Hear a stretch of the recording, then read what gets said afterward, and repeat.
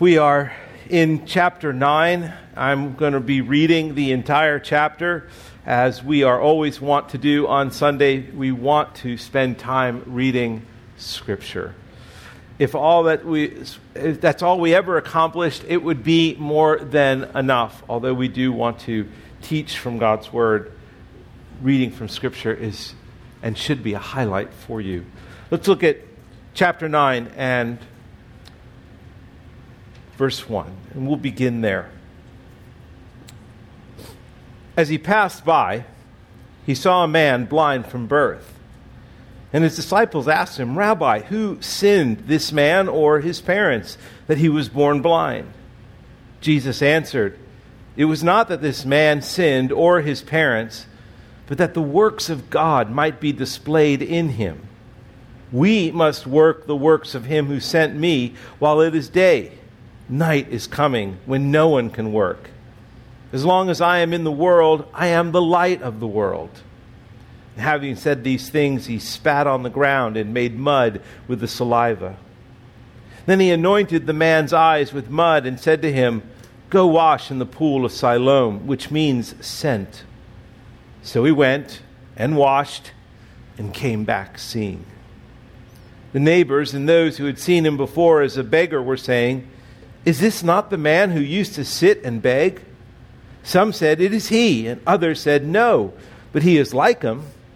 And he kept saying, "I am the man." So they said to him, "Then how were your eyes open?" He answered, "The man called Jesus made mud and anointed my eyes and said to me, 'Go to Siloam and wash.' So I went and washed and received my sight." They said to him, "Where is he?" He said, "I do not know." They brought to the Pharisees the man who had been formerly blind. And now it was Sabbath day when Jesus made the mud and opened his eyes.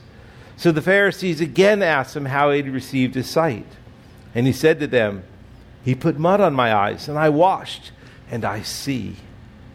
Some of the Pharisees said, "This man is not from God, for he does not keep the Sabbath." But others said, "How can a man who is a sinner do such signs?"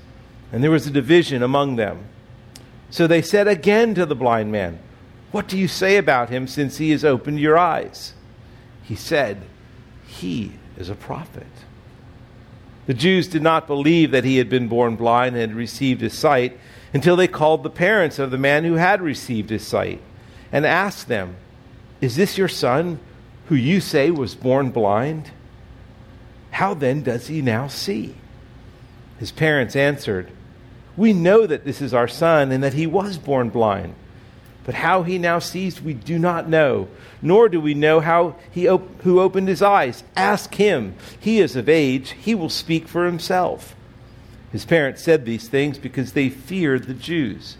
For the Jews had already agreed that if anyone should confess Jesus to be Christ, he was to be put out of the synagogue. Therefore his parents said, "He is of age. Ask him." So, for the second time, they called the man who had been born blind and said to him, "Give glory to God. We know that this man is a sinner." He answered, "Whether he is a sinner, I do not know. One thing I do know, that though I was blind, now I see." They said to him, "What did he do to you? How did he open your eyes?" He answered them, oh, I love this part. "I've told you already, and you would not listen.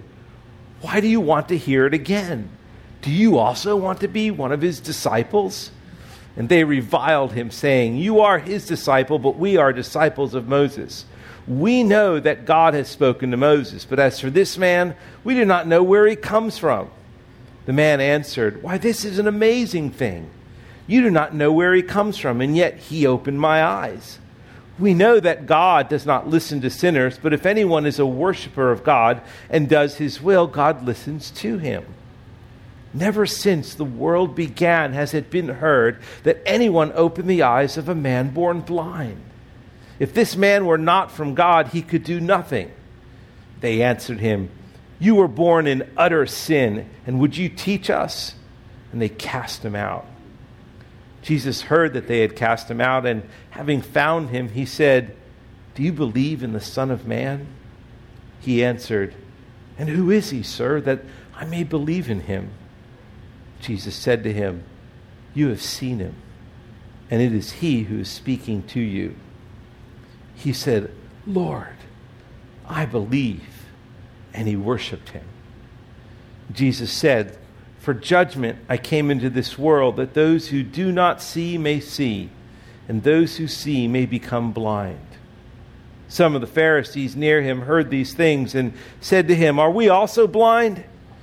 Jesus said to them, if you were blind, you would have no guilt. But now that you say we see, your guilt remains. Father, how rich is your word. How rich are your words now being spoken to us. How profound are your words now being spoken to us.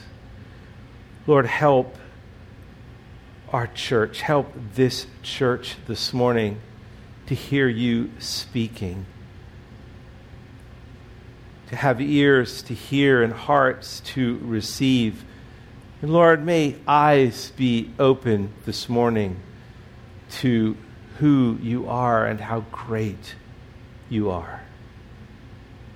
Lord, I pray for Grace Church that they would be refreshed and encouraged and have their faith built as they read about your Son. Lord, help me, please, in my weaknesses, my inadequacies, to speak clearly what you want to say this morning. Now, please, by your Spirit, please glorify your name. In Jesus' name, amen. Well, it's been 8 months since we began our study in John, and with so many stories and so many events and miraculous encounters, it can be hard to remember how they all connect. In 1976, I was 21 years old, living in a small town in North Carolina, working, and as a 21-year-old who was rather poor and doing his job, it was a highlight day when they opened the Golden Corral Steakhouse right near the place that I worked. The great thing about the Golden Corral Steakhouse is that for a 21-year-old, you can walk around and just think, more food. There is buffet food everywhere. Steak, chicken, desserts beyond measure, occasional salad. There is just food everywhere. And there was no rhyme or reason to eating this food. I just bumped around from place to place, plates filled. I was 21 years old, and all I know was more food. Fast forward to 2005, my 25th wedding anniversary. And Marilyn and I scheduled a dinner at a very exclusive restaurant in Charlotte, another North Carolina restaurant called the McNinch House, named after the mayor of Charlotte in 1900. And his little house on this little quaint street next to an old church building, a place that only seats maybe 20 people. You make reservations a month in advance, and then they call you and ask you what you want to eat a week before, and they make your menu. You wear no blue jeans, no T-shirts. It's coat and tie. And we go there, and it is a 3.5-hour experience, 6-course meal, each portion of the meal, each part of the meal designed to fit what you ate previously before, all fitting together. And we're leaving that place that night after this wedding anniversary celebration, and Marilyn looks at me and says, "That's the most exquisite meal I've ever had. Can we go back next year?" No. What did it cost? No, I'm not going to tell you what it cost. Oh, come on, tell me. No, I'm not going to tell you what it cost. And so finally she got it out of me, and she goes, "That didn't taste very good." the McNinch house was exquisite. And I think as we look at God's Word, and specifically the Gospel of John, it would be easy to approach Scripture from this Golden Corral buffet, just wonderful scriptures everywhere that can feed us but have no connection, and then looking at John's Gospel more as this exquisite meal where every verse, every chapter leading up to this chapter 9 is tied together and meant to fit together so that there's this culmination as we get to Jesus Christ and Him crucified.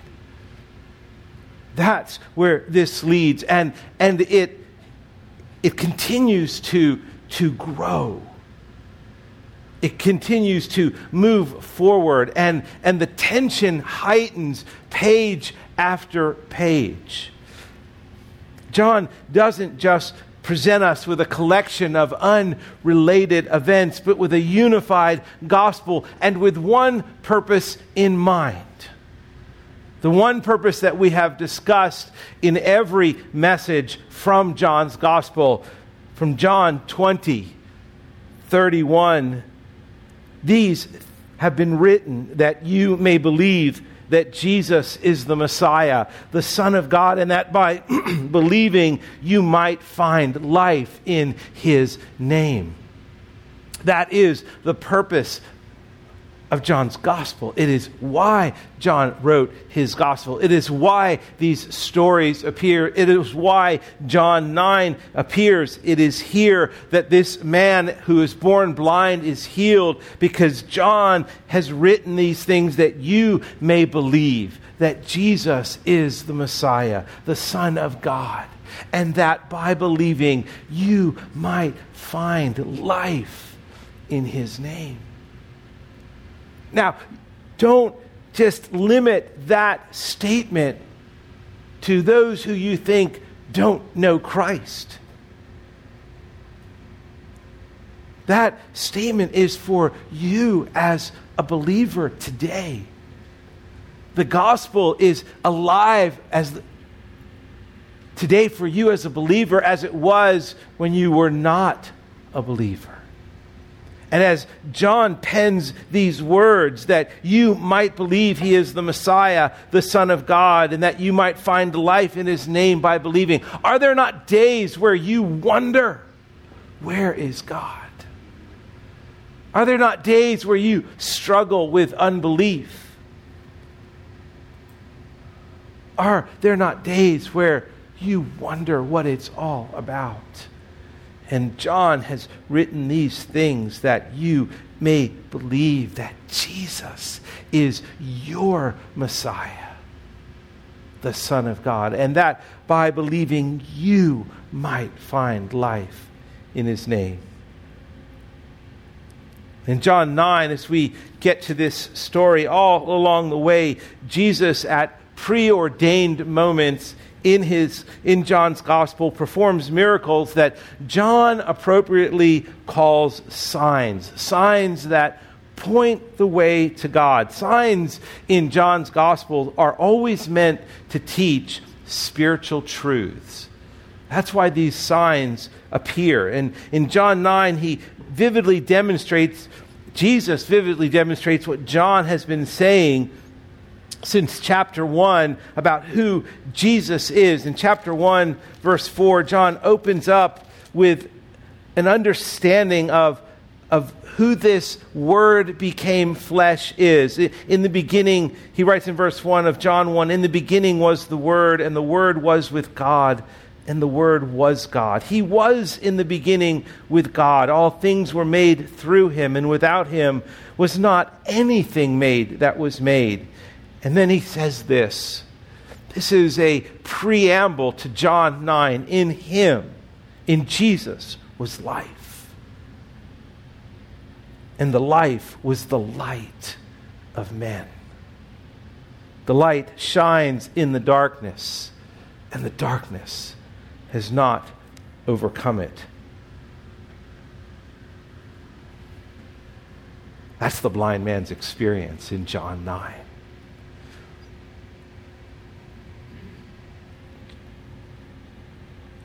He doesn't stop. In verse 9, John goes on of chapter 1, the true light, which enlightens everyone, was coming into the world. In chapter 3, he continues on in verse 19, and this is the judgment. The light has come into the world, and people love the darkness rather than the light because their works were evil. For everyone who does wicked things hates the light and does not come to the light lest his works should be exposed. But whoever does what is true comes to the light so that it may be clearly seen that his works have been carried out in God. And in 8:12, as Devin spoke a few weeks ago, Jesus stands up and declares, I am the light of the world. Whoever follows me will not walk in darkness. For 8 chapters, John has been recording this growing conflict. This growing conflict between the Jews and Jesus. And it's highlighted in this statement in verse 12 of chapter 8, I am the light of the world. This statement is made at a time of just powerful imagery. As Jesus stands, he has been in Jerusalem for a week. The temple of the Feast of Booths have been taking place in the temple. It is a yearly feast that is the highlight feast celebration of enjoyment for the people of God, the Israelites, because they're celebrating God's provision during Israel's time in the desert. God's provision of water from the rock. God's provision of a pillar of fire leading them along the way. And this celebration has numerous powerful imageries. We talked about Jesus in chapter 7 as this time of celebration is going forth, and each day one of the priests would go to the pool of Siloam and take a pitcher of water and carry it to the temple and pour it out, talking about the salvation of God, reminiscing over God's provision of water. And Jesus stands up and says, I am the river of life, with this in the backdrop. And now in chapter 9, there's this miracle taking place, and it is coming at the end of the Feast of Booths. As he passed by, we see in verse 1 of chapter 9, but look back in chapter 8. Chapter 8, Jesus is in the temple. He is declaring in verse 12 that he is the light of the world, and he is having this conversation, this time of opposition from the Jewish leaders. And at the end of chapter 8, he has declared himself to be God, and the Jews are so incensed, they pick up stones to throw at him. But Jesus hid himself and went out of the temple. The festival is over. But each night of the festival, there would be these 4 torches, these huge 2-story torches, that would be lit in commemoration and celebration of God leading the Israelites through the desert. And on the last night of the festival, the torches are extinguished. And it is in this backdrop that Jesus is saying he is the light of the world. And now, as he leaves the temple, as he moves away from the opposition, the final night has taken place, the torches are extinguished, darkness has descended upon Jerusalem. And with these smoldering torches in the background, Jesus, having declared he is the light of the world, comes to a man outside the temple.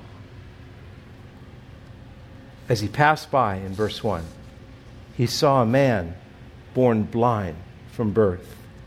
Now, Kent Hughes in his commentary, says that these two chapters are meant to be read together as Christ now leaves the temple. It's a conscious portrayal of what happens when light goes into the world. The light of the world is now going into the world.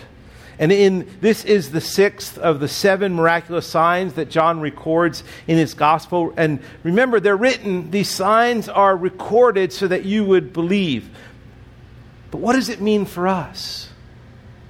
What does it mean for us that Jesus leaves the temple, encounters this blind man, is the light of the world, and now heals this man? What does John tell us this means for us? I think there are a number of things.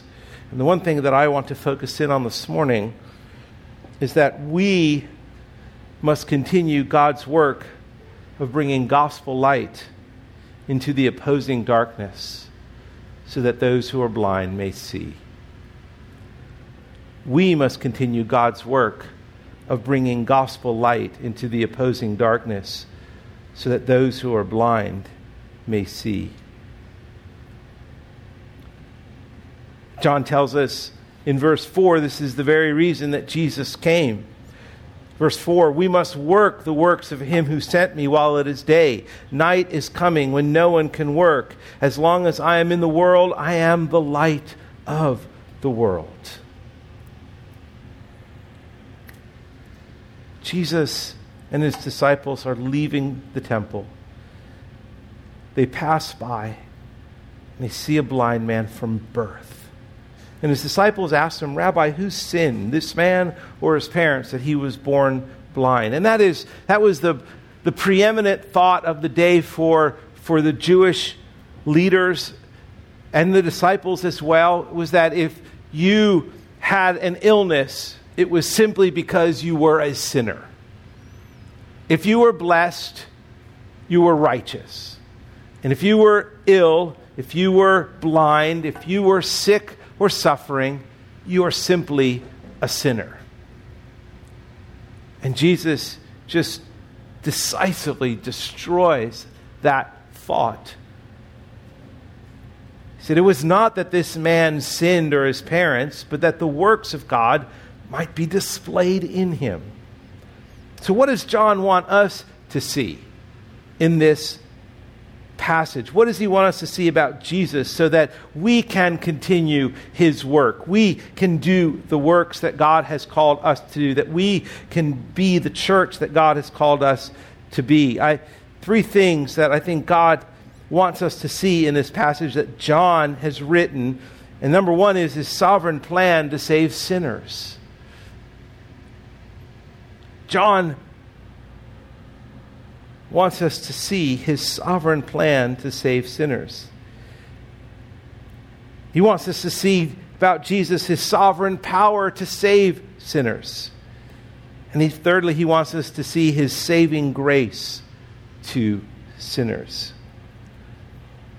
His sovereign plan to save sinners. It's why he sees the blind man as he passed by. This event with the man born blind was no accident. I mean, Jesus tells us this man was born blind not because he was a sinner or not because his parents were sinners, simply because the works of God need to be displayed. The sovereign plan of God needs to be revealed. Earlier in John 4:4, we're reading about the story as Jesus is going through Samaria and he encounters the woman at the well and this entire town. Well, in 4:4, Jesus said, we must go through Samaria. That wasn't always the way that Jews traveled from Galilee to Jerusalem or from Jerusalem back to Galilee. Oftentimes, Jews skirted Samaria because it was considered impure. But Jesus in 4:4 says, we must go through Samaria. We must go through because there is a woman at a well and there is a town that needs to hear the truth. God's sovereign plan to save sinners is never random Our salvation didn't just happen because we happened to be in the right place at the right time with the right frame of mind. No, it was because God planned our moment of conversion as He planned in His sovereign plan to encounter this man born blind. This was the very reason Jesus was sent, as He says, to do the works of God. We must work the works of Him who sent me while it is day. I mean, that's a whole message in itself. It being day and night coming when no one can work. Now, Jesus is referring to the time from His crucifixion to Pentecost when the disciples have not yet received the Spirit and it is considered dark. And when Jesus talks about, as long as I'm in the world, I am the light of the world, it's not as though when Jesus was crucified and ascended to heaven, He stopped being the light of the world. He's still the light of the world. Now He's being the light of the world through His church. God's sovereign plan to save sinners is never random. Ephesians 1:4 tells us, even as He chose us in Him before the foundation of the world. Before the foundation of the world, God's plan for you was in place. Before the foundation of the world, Paul writes, Jesus had planned to pass by you. Before the foundation of the world, Paul writes, Jesus had planned to open your eyes. Because this story isn't just about a man born blind. It is a story about humanity's spiritual blindness. And this sign points to that spiritual blindness. God has worked throughout history, and He is continuing to work today. Why does Grace Church exist? Why does Grace Church exist? It exists to do the work of God. It exists to do the very things that Jesus did. And Jesus is still working. He is still the light of the world. He is still entering into the darkest places and exposing sin by His light. And He's doing it through you and me. He is doing it through His church. He is exposing the darkness that is in the world. 1989, when Meryl and I lived in Atlanta, we got this bargain on this house for a week's stay in Myrtle Beach. Oh, it was a bargain. It was a bargain house filled with what the South Carolinians call palmetto bugs. In the north, they call them roaches. And in the south, palmetto bugs are probably twice the size of northern roaches. Now, here's the deal, was that at the house at night, you couldn't see the roaches in the dark. You could hear them scurrying across the floor. But the moment you turn the light on, boom, they would disappear, as roaches are wont to do. The light of the gospel does the same thing. It exposes more than palmetto bugs. The light of the gospel always exposes the worst in people, like a light does when you do turn it on and roaches scatter. And because of this, Jesus faced fierce opposition. The end of chapter 8 in verse 59, they picked up stones to throw at Jesus to kill Him, because He claimed to be the light of the world. He claimed to be God. He said, I am the light of the world. And at the end of chapter 8, He says, before Abraham was, I am. The very words that Moses heard from God when he asked God, who should I say sent me when I go back to the Israelites? And God says to Moses, tell them I am sent you. For Jesus to even utter those words would be considered blasphemy. Blasphemy. And so there is fierce opposition. And in in verse 13 through 34, we see that opposition. Actually, Jesus, he puts the mud on the blind man's eyes. Verse 6, having said these things, he spat on the ground, made the mud with saliva, and then he anointed the man's eyes with mud and said to him, go wash in the pool of Siloam, which means sent. So he went and washed and came back seeing. Now, Jesus is totally off the scene. And until the end of this chapter, he's in the background. Now in verse 8, the neighbors and those who had seen him before as a beggar were saying, is this not the man who used to sit and beg? No, he is. It is he. No, it isn't he. I am the man. I mean, you just see this poor guy.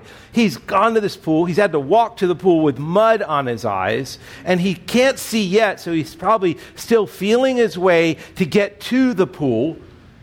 And he finally gets there, he washes, and he goes back, he's seeing. Now, imagine his experience. Imagine he's sitting there as Jesus passes by.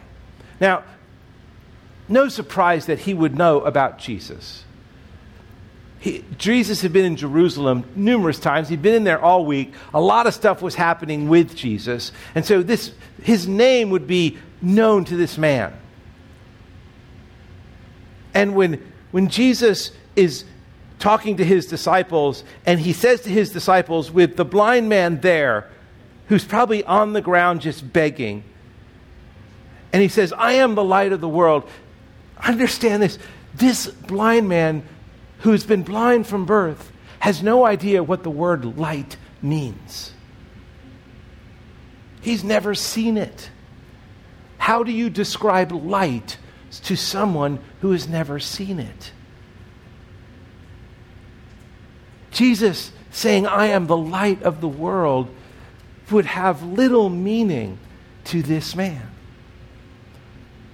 And imagine the strange experience of Jesus kneeling down humbly in the dirt he created, and making mud, putting it on this man's eyes, and then gently saying to him, go, wash in the pool of Siloam.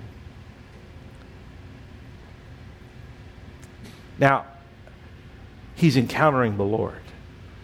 So there is something there that's clicking, something that's connecting. But it must have been strange walking to the pool with mud on his eyes.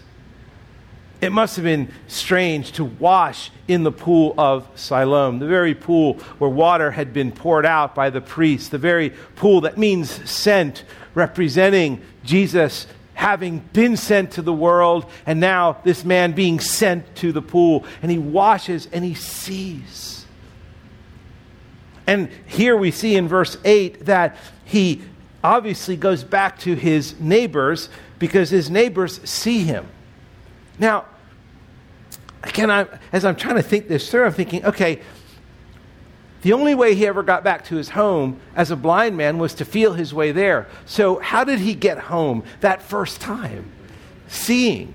Did he just kind of pretend to be blind so he could figure out his way home? How did he do it? I'm sure the sights and the sounds, but think about the experience this man is going through. And then the opposition comes. His neighbors take him to the Pharisees. They brought him to the Pharisees in verse 13. And the man who'd been born blind, it was a Sabbath day. And so they're not thinking about what a miracle. What an amazing thing that's happened. We know this guy. The neighbors know this guy. The people who used to watch him beg know this guy. And now he's in front of the Pharisees, and they want to hear what happened on the Sabbath. What's going on? And they begin to question this man. Now, look at verse 15. Verse 13 says, they brought to the Pharisees the man who had formerly been blind. Now, it was a Sabbath day when Jesus made the mud and opened his eyes. Verse 15, so the Pharisees again asked him how he had received his sight. Obviously, they had already asked him at least once. So this is the second time they're asking him how he had received his sight. He put mud on my eyes. Could you imagine being a Pharisee? He put mud on your eyes. Now, here's why they're upset with him on the Sabbath. They're upset with him on the Sabbath because on the Sabbath, not based on Scripture, but based on oral tradition and the Pharisees' man-made laws, you weren't allowed to knead bread. And so Jesus making the mud and kneading it to put the mud on the man's eyes was a violation of the Sabbath. That's how legalistic these men were. That's how blind these men are. That is what John wants you to see. This man had mud on his eyes. He was blind, and he saw more than these Pharisees ever could see. This opposition just continues to grow. Some of the Pharisees said, "This man is not from God, for he does not keep the Sabbath." But others said, "How can a man who is a sinner do such signs?" And there was division among them. So they said again to the blind man, "What do you say about him? Since he's opened your eyes." Now, look at the progression. The blind man, he goes, he's a prophet. Just a few verses before, he was a man who just put mud on my eyes. And now he's a prophet. They call Jesus a sinner. They call the blind man a sinner in verse 34. They call a blind man a liar in verse 18. The Jews did not believe that he had been born blind and received his sight. 3 times they asked him, and they didn't believe him. They attack and threaten his parents in verses 18 through 23. And they throw the man out of the temple in verse 34. That is opposition to the sovereign plan of God. But in Matthew 5:14, Jesus tells us something. He says that you are the light of the world. The church is not here to be a friend of the world, but to be the light that exposes the darkness of the world so that many would escape the wrath and judgment of God. We're called to do the works of God because they're anchored in the most unshakable truth, the sovereignty of God. God's sovereign plan to save sinners. I know it can be hard at times in the midst of fierce opposition as you're trying to share the gospel or just be a Christian among family and friends and coworkers, among this fierce opposition to trust God's sovereign plan and to believe that the gospel actually will bring about the blind seeing. But God's sovereign plan always comes to pass. His sovereign plan to save sinners always works. It never fails. J.I. Packer said this. He said, "Were it not for the sovereign grace of God, evangelism would be the most futile and useless enterprise that the world has ever seen. And there would be no more complete waste of time under the sun than to preach the Christian gospel." Oh, how true. But the sovereign plan of God is not ineffective. Today, Jesus is still passing by those in darkness. He is still opening blind eyes. He is still doing miracles, but he's doing it through his church.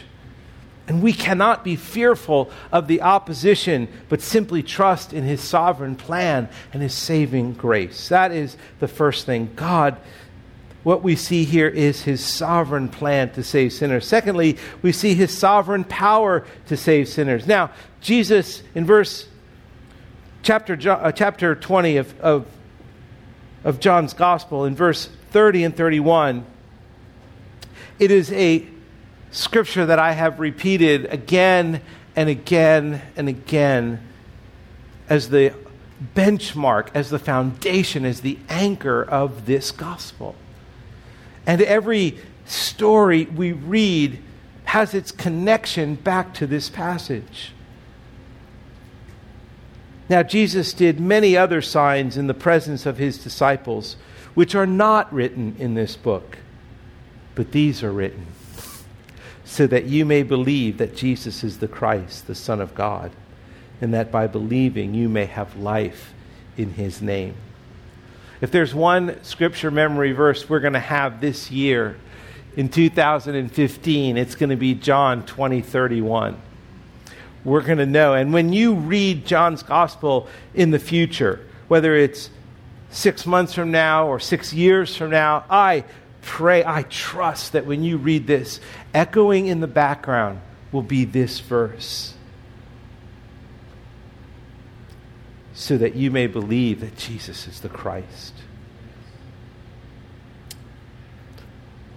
You know, in John 2, Jesus turns water into wine. In John 4, he heals the official sons with just a word. In John 6, he feeds the 5,000 and then he walks on water. And in John 7, he heals the lame man. And as Jesus obeys his Father and does the work he's been called to do, what we see is God's power again and again displayed in Jesus. God's power displayed in Jesus to bring about faith in who he is. These signs have been written about that people would come to faith in Christ. Jesus' miracles, though, come with a cost. Even as he heals the blind man, there's more fierce opposition. The simple act of the making of the mud, again, the irony that John portrays here, that the Jews are the ones that are really blind. D.A. Carson said this about this wonderful power of God and this miracle. It's not just a miracle. It's a sign.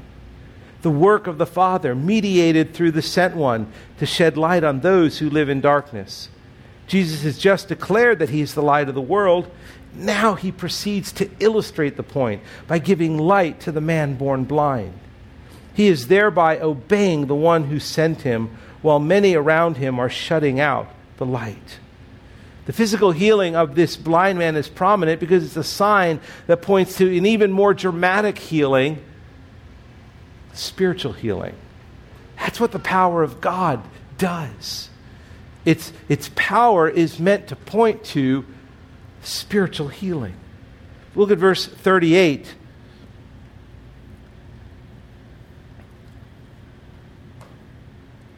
Jesus encounters the blind man again, who is now no longer blind. And he says in verse 37, "You have seen him, and it is I who is speaking to you." He said, "Lord, I believed." And he worshiped him. The Jews miss everything this sign and the previous signs have revealed about God. And the deeper we get into this story, the more we see how God's power not only gives sight to this man, but reveals the darkness of those around him. The power of God comes that the works of God may flourish and that the light of God may reveal what is dark. The opposition just continues.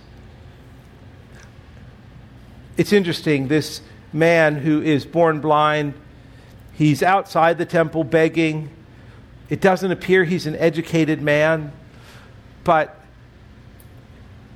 it's what John wants us to see here, what I so desperately want you to see here, is his blindness is not just physically gone. His blindness is now spiritually gone. He's able to contend with the Pharisees. These are learned men. And this blind man, because of God's power, schools these blind men. Look Look at verse 24. So for the second time, they called the man who had been born blind and said to him, "Give glory to God." Now, they're not wanting to glorify God. It's similar to when Joshua was looking for the person who had taken the spoils from Ai and hid them, and it turns out to be Achan. And so basically God has allowed Israel to be defeated because they kept the spoils. Somebody disobeyed the command of God. And so as Joshua confronts Achan, he says basically, give glory to God. In other words, own up to what you've done. That's what the Pharisees are saying here. They're not telling this blind man, "Oh, let's worship God together." That is not what they're thinking. They're saying, "Give glory to God." And then they say this, "We know." Oh, how arrogant. "We know that this man is a sinner." And he answered, I think these for me are the best words of this chapter. "Whether he is a sinner, I do not know. One thing I do know, that though I was blind, now I see." And they said to him, "What did he do to you? How did he open your eyes?" And he answered them, "I've told you already, and you would not listen. Why do you want to hear it again?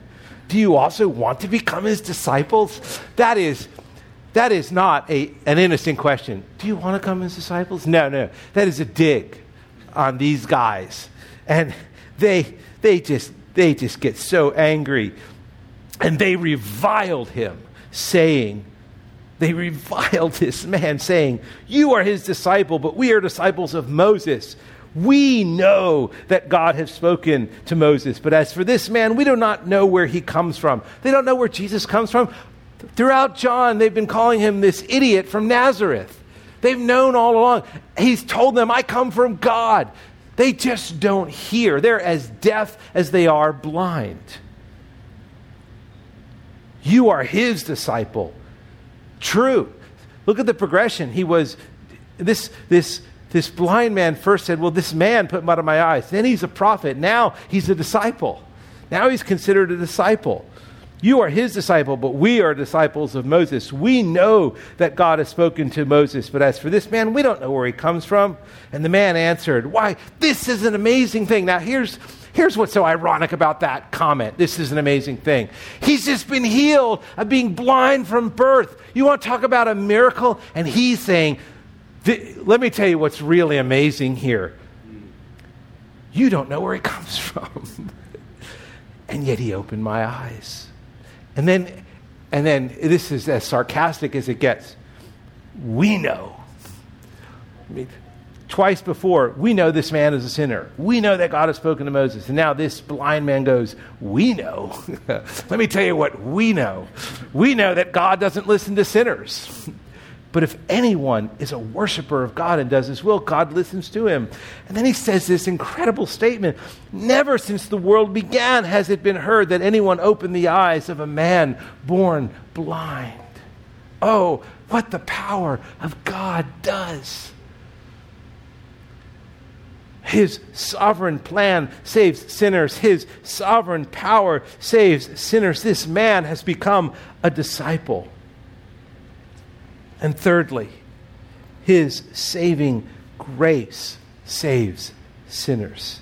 Verse 38 is the pinnacle of this chapter for this man. "Lord, I believed," and he worshiped him. Now that word worship literally means prostrate, to fall on the ground. He just didn't go, "Wow, you're God." It was a revelation. It was a moment where this man had come to faith in Christ. This wonderful story culminates here. In verse 1, he can't see who Jesus is. He can only hear his voice.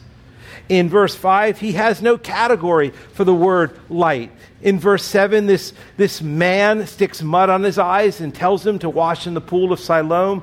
In verse 7, he goes and he has this incredible experience. In verse 13, he has no idea who Jesus is. He just said, "He's a man who put mud on my eyes." That's all he is. And in verse 17, he then, maybe he's a prophet. And it's growing. In verse 25, he is powerful that he can heal the blind. "I was once blind and now I see." And in verse 27, he's a disciple. In verse 31, he comes from God. If anyone is a worshiper of God and does his will, God listens to him. We know that God doesn't listen to sinners. And then verse 38, the saving grace of God. The work he came to do was complete. The mercy and love and power of God are on full display for all who read this story. On full display. Opposition, unbelief, accusation, persecution, reviling, being thrown out of the synagogue, even the threats of serious consequences, even the prospect of death does not deter the sovereign plan of God and the sovereign power of God and the saving grace of God. Jesus still heals those who are blind. He still heals and saves those who need a Savior. So what is our takeaway today? Well, I think the first thing would be, number one, application is this. See yourself in the blind man. See yourself in the blind man. Blind, begging, and hopeless without God. That was every one of us. Jesus did many powerful works before he did the greatest work of all, a work that was necessary because our story is the same as the blind man's story. Our blindness, our spiritual blindness, is the same as the man's spiritual blindness.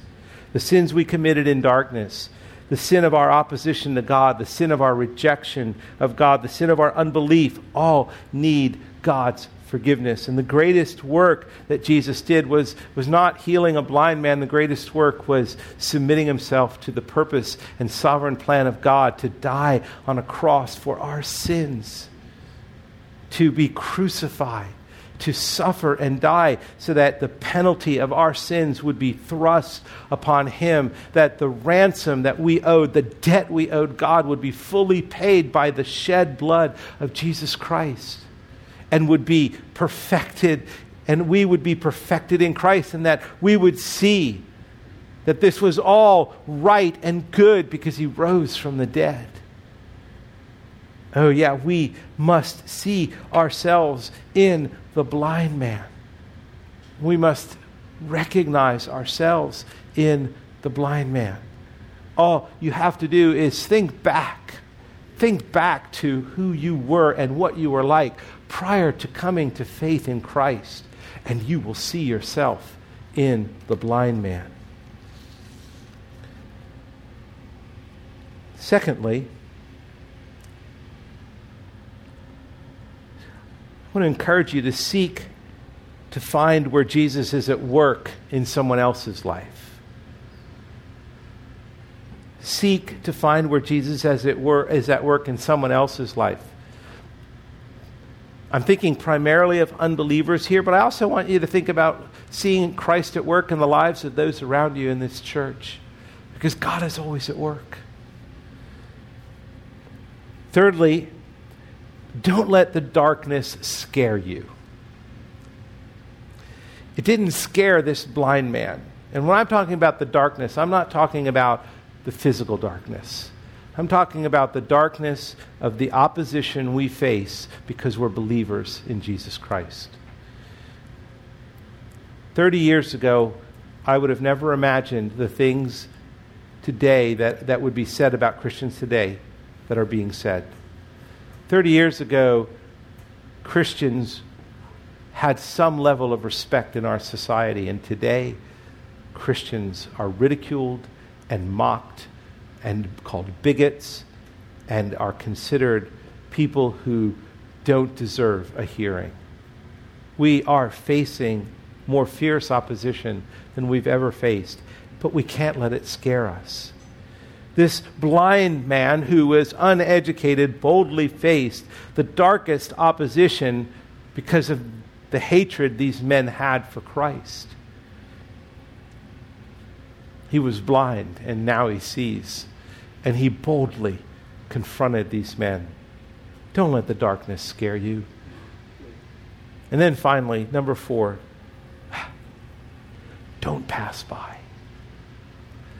Don't pass by. We are the light of the world. We are to lead people out of darkness into light.